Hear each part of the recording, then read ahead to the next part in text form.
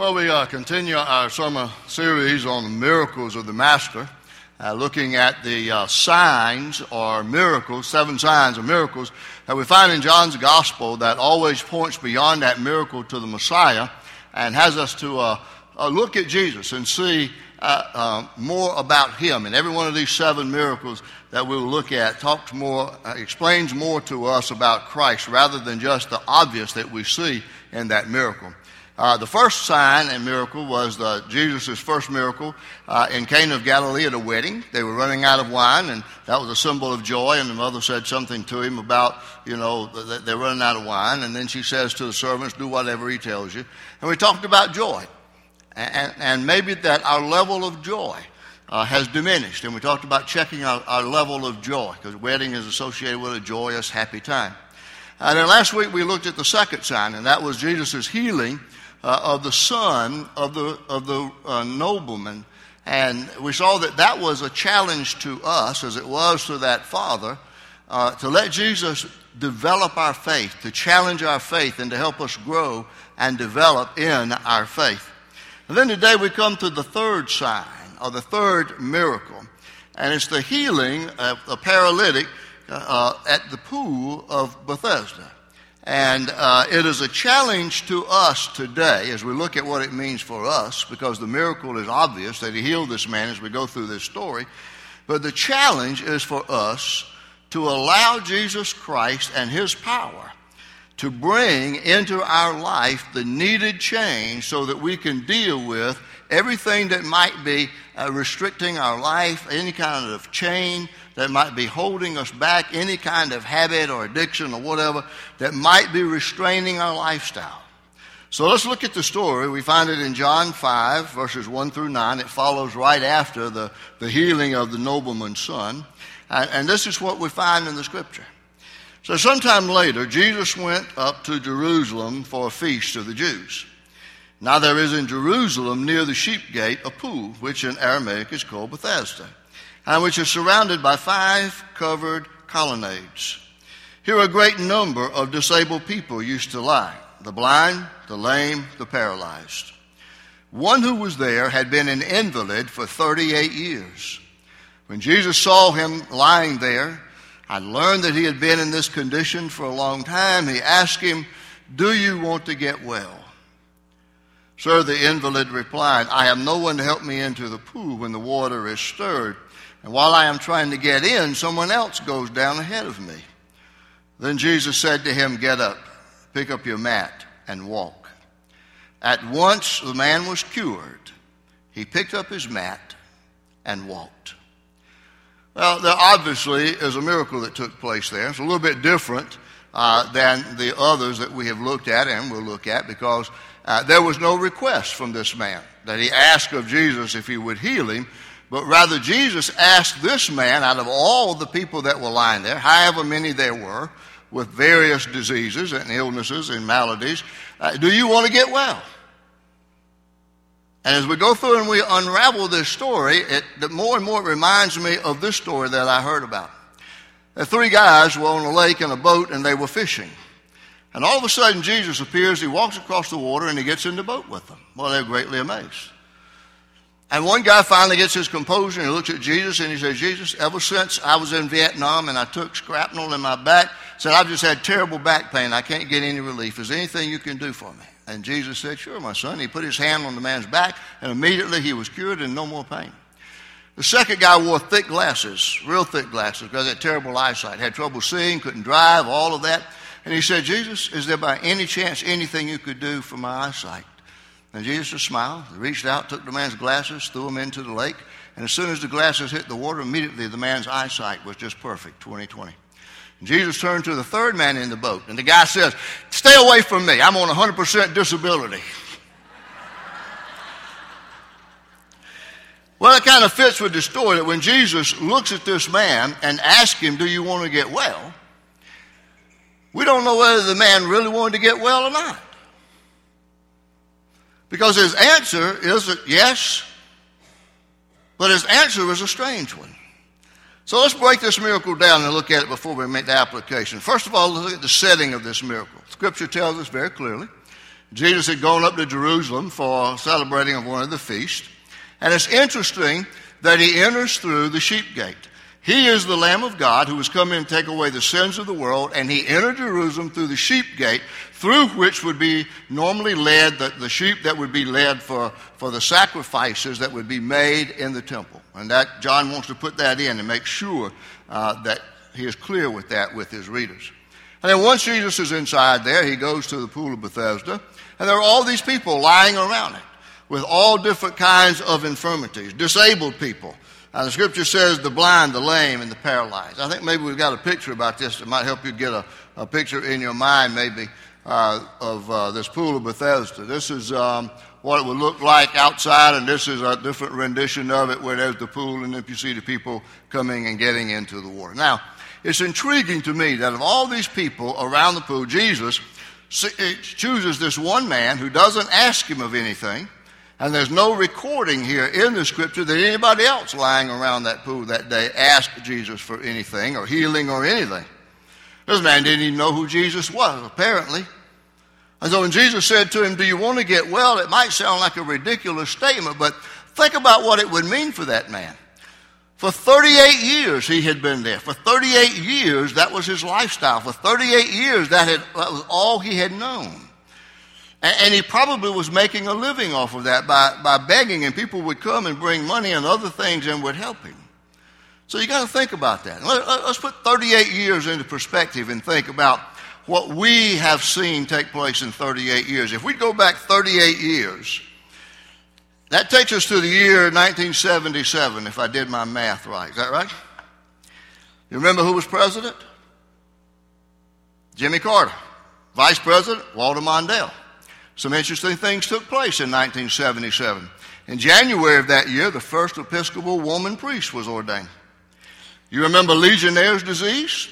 Well, finally in January of 1977, the scientists identified the bacteria that was causing that breakout mysteriously of Legionnaire's disease. The TV miniseries Roots draws an audience of 130 million viewers. Star Wars hit the theaters, and it's still the second highest grossing film of all time. Saturday Night Fever sparked the disco inferno. Elvis Presley dies at Graceland, his home in Memphis, Tennessee. That is, if you believe that Elvis is dead. Some people don't. And he was 42 years of age. Hot movies for that year, 1977, at various times were Saturday Night Fever, Star Wars, Annie Hall, Close Encounters of the Third Kind. And then the favorite television shows, the most popular.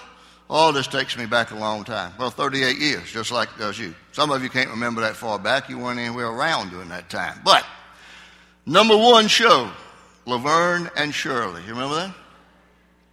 Happy Days. Three's Company. 60 Minutes. Charlie's Angels. That was the original Charlie's Angels. All in the Family. Little House on the Prairie. Alice. MASH, and number 10, One Day at a Time. Now you think about what's happened from that time, and you can say, gosh, what was I doing in 1977? Well, I was still a seminary student. 2 years into our marriage, pastor of church. So I'm thinking about these things that happened in 1977. We don't know what went through that man's mind, but he'd been lying there for 38 years when all of a sudden Jesus appears and says, "Do you want to get well?" And the man said, "I have no one to help me into the pool when the water is stirred. And while I'm trying to get in, someone else goes down ahead of me." Well, look with me and see, does your Bible have verse 4 in it? Most newer versions do not. King James, New King James, and I think New American Standard has verse 4 in it. It's not in mine, NIV. And the reason for that is that after John's Gospel was written, there's a theory that most scholars believe that there were some copyists who felt like they needed to insert verse 4 that talked about the fact that there was a superstition that at certain times an angel would come down, stir up the water in that pool of Bethesda, and the first one who could get down into that water would be healed because the angel had touched that water and it was stirred up. And so that's why verse 4 is in some texts and not in other texts. Most reliable text that we find does not have verse 4. It's kind of added by those who were copying the scriptures at that time. But that gives us some idea why the man's answer to Jesus when he asked him, do you want to get well, was, I don't have anybody to help me into the pool when the water is stirred. And while I'm trying to get in, someone else goes ahead of me.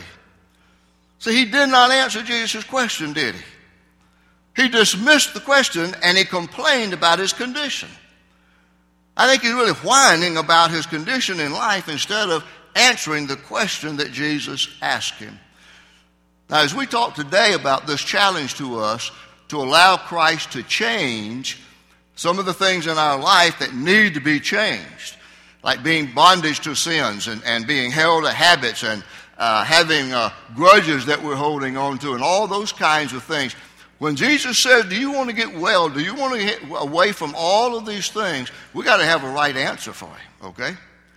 So now let's look secondly then at the sequence of this miracle and how it took place. First of all, there is that strange question that Jesus asked, do you want to get well? Seems like an obvious question, how many times, fathers, are we guilty of this? You got a kid crying, you don't know why, he's just kind of upset, he's unhappy about something, and what do we have a tendency to say? You want to cry? I'll give you something to cry about, right? And so Jesus looks at him and he says, do you want to get well? Kind of seems like ridiculous, but Jesus never said anything or asked anything that wasn't appropriate.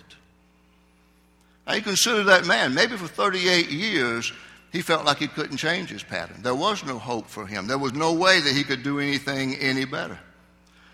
And maybe he would have to think about, I got to get out if I get healed, and I got to find a way to make a living, because he made his living lying there beside the pool. And people would not only bring money, but they would also bring food and clothing and all of that.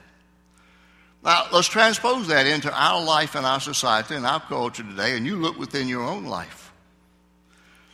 There are a lot of believers today, and certainly most non-believers, who are living with a lot of mess in their lives.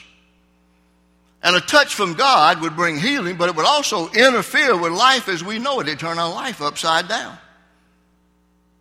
Now, how would that happen? Well, some people today wouldn't want to give up their bitterness. They'd rather hold on to a grudge rather than surrender to justice and forgiveness. They'd rather nurse their anger and hold a grudge than to be free from that. And so maybe the question, do you want to get well, wasn't ridiculous after all. Because I think it's a question that not only penetrated to the heart and life of this man beside the pool, but it also points to us into our heart condition very strongly. See, some of us are crippled by the issues in life. Some of us are crippled by circumstances. Some of us are crippled by sin. I'm not making light of it in any way at all. But the question for you today is, do you want to get well? Do you want Jesus really and truly to heal the parts of your life where you've been damaged, or is it easier for you to hold on to the hurt? Is it easier to let bitterness fester and to wallow in your hurt and betrayal, licking and liking your wounds? See, I think all too often we hold on tightly to the things that paralyze us spiritually. And we cry out and we say, my life isn't my fault. Somebody else is to blame. But Jesus looks at you today, to each one of us, and he says, do you want to get well? To the one who's crippled by past hurts, Jesus asks, do you want to be healed? To someone chained by a secret sin, Jesus says, do you want to be set free? To someone battling an addiction, Jesus asks, do you want to overcome? To those of you who've not yet invited Jesus into your life to be Savior and Lord, Jesus says, do you want to be saved? And to all of us who need that healing touch in any part of our life, he asks us, do you want to get well? We don't need to come with an excuse that we look at in verse 7, but we need to come back and really be able to say, yes, Lord, I really want to be healed. I want to put the past behind me. I want to claim that abundant life with no distractions, and I want to move on in life. But that's not what this man said. He gives a lame excuse. He says, I don't have anybody to help me get down in there, and people get ahead of me. You know what he's saying? He said, I can't. I can't do that. When Jesus asked, do you want to get well? Psychiatrists tell us that when we're dealing with issues in our life, and we make that statement that we say, I can't, that what we're really saying is, I won't. I will not. I will not do that. And that might apply to your situation today. I'm not really talking about your physical condition, something you have no choice over. I still believe Jesus performed this miracle and healed this man, and he walked. There's evidence of that in the Scripture. I believe the Scripture, and he did. I believe Jesus still performs miracles today, and he can do anything he chooses to do. But what he wants to do now is he wants to work into your heart, in your life, in your spiritual condition. Now you think about some of the challenges in your life, the issues that you've got there that are chaining you, that have you dealing with guilt and shame and bitterness and anger and a grudge and all of those things. And instead of saying, I can't deal with this, say, I won't. How does this sound? I won't forgive. I won't stop drinking. I won't get along with my family. I won't move past my hurt in life. I won't get over my grief. I won't accept salvation. I won't ask for forgiveness, nor will I grant it. See, those are pretty lame excuses that we can offer. And then following that comes the impossible instruction in verse 8. Jesus said, get up, pick up your mat, and walk. He said that's the very thing this man hadn't been able to do for 38 years. I wonder when he first heard those words, did he think, you know what? I haven't had any movement of my legs in the 38 years of my life. They haven't had any use. Can I stand up on them? Can I walk? Can I do what Jesus tells me to do? And he must have had some movement of faith because Jesus said, take your bed with you. And the reason he did was he wanted this man to rise in the power that Jesus had to put into his life, and he wanted to make no provision for the man to come back to his former way of life. Jesus is saying it's time for you to move on in life. Deal with your issues and move on. And that's the same thing that he's saying to us today. Do you really, really want to be made well? And you're dealing with some of this stuff in your life. And you think, I can't get over this. I can't forgive. You don't know what happened and how hurt I have been. Think about Jesus as he was nailed to the cross and he said, Father, forgive them because they knew not what they do. Listen, if you're holding on to a grudge that you have against somebody, they might not even know what they've done to you. You're not doing one thing in this world to hurt them, but you are destroying yourself internally. And it makes you bitter. And you're filled with resentment and anger at times when you get in touch with that. And the only way you can deal with that is to admit that you can't, but Christ can. And when he looks at you today and asks, do you want to get well? Do you want to be made well? Do you want to be free from all of that? Then you got to claim his power and let him come into your life. Because only through Christ and his power can your past be forgiven. Can the issues in your life be put aside? Can you learn to forgive? And all of those things that have you shackled to where you are today. So let's move to the third point of this miracle. And ask the question, okay, what does this miracle point out about Jesus and his ministry that's applicable to our life today? And I would say this is where we look at the significance of this miracle. And in all of these signs and miracles, we're challenged to look beyond the miracle, the obvious, and to see the Messiah that sometimes we're not seeing in that process. See, Jesus reveals in this miracle his grace and his power. And he wants to have that ministry of grace and power involved in your life and let loose. It shows to us that he is the Lord of the impossibilities. What we can't do on our own, he does through us. We have to look through and beyond the miracle and see the miracle worker, who is Jesus. And I believe that there are some hurting people here today who need to hear and to believe in Jesus and that he can heal whatever's in your life. He can bring healing out of the brokenness and the anger and despair that's in your life. The Bible tells us in Psalm 147:3, he heals the brokenhearted and binds up their wounds. In Isaiah 57:15, God says, I live in a high and holy place, but also with him who is contrite and lowly in spirit, to revive the spirit of the lowly and to revive the heart of the contrite. You see, there's promise from God's word that God is here today. Christ is here today. He says, I'm with you. I want to revive your spirit. I want to restore your heart. I want to set you free. If you're willing to be changed today, if you really want to be made well. You see, just like Jesus saw that man and he singled him out above everybody else, lying around that pool, he looks at you today. He sees you. He knows the issues you're dealing with. And he wants to make you well. He wants to help you get over those and move from the past. So how do you do that? I think there are three steps. First of all, you got to decide that you really want to experience a change in your life. See, some of you say, I'm never going to forgive. You'd rather hold on to that anger and frustration and let that grudge and let that hurt just fester in your life. Because you don't want to deal with justice and you don't want to forgive because that's a sign of weakness. You got to make a decision that says you really want to make a change, have a change made in your life through the power of Christ. You really want to be made whole. You want to be set free from every chain that would hold you captive. Then secondly, you got to stop making excuses. When Jesus asked this man, do you want to be made well? Do you want to get whole? Do you want to be healed? He came up with excuses. So I don't have anybody to help me get in the pool, and when I try to get there, somebody gets in front of me. I think we're used to using a word very well in our culture today, and that's the word victimization.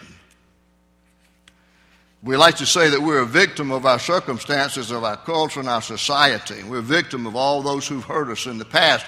In a lot of ways we are.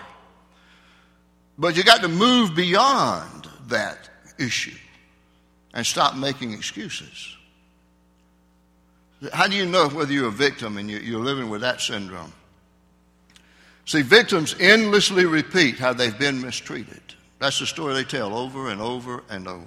They don't look for how you can get above it and beyond it. Victims live by the notion that life should always be fair. You should live long enough by now to know that life is not fair.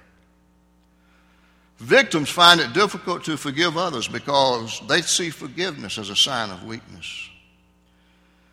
Victims have difficulty maintaining close relationships because they have been hurt in the past and they distrust people.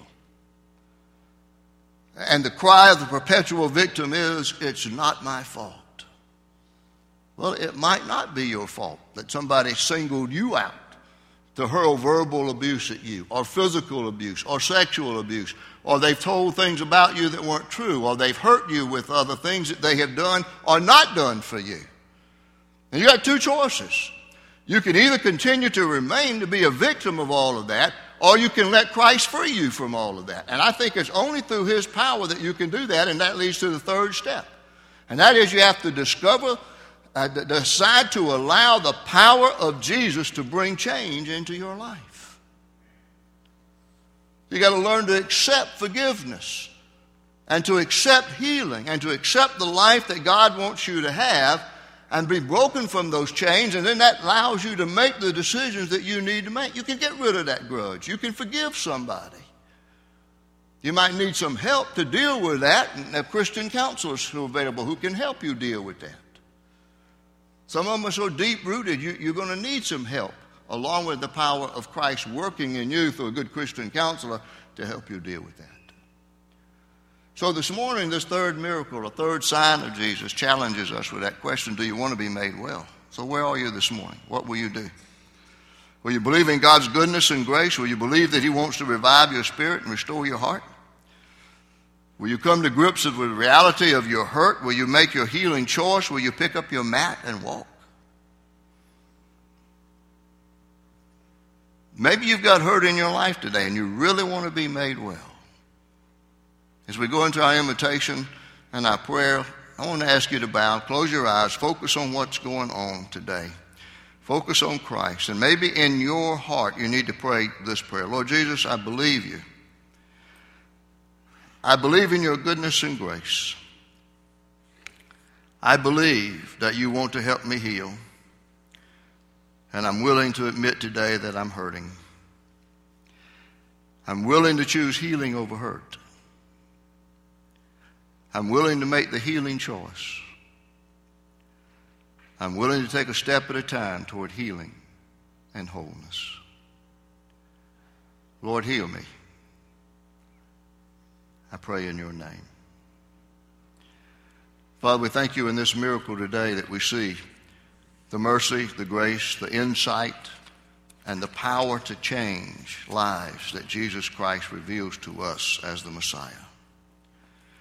And I pray earnestly that there are those who are dealing with issues from their past, like this man who lay beside the pool for 38 years, that they'll be willing to come to terms with those issues and allow you, through your power, through Jesus Christ, to come into lives and change them, set them free from any chains that may shackle them, and let them know freedom and forgiveness and fullness, and be able to grant freedom and forgiveness to those who have hurt them.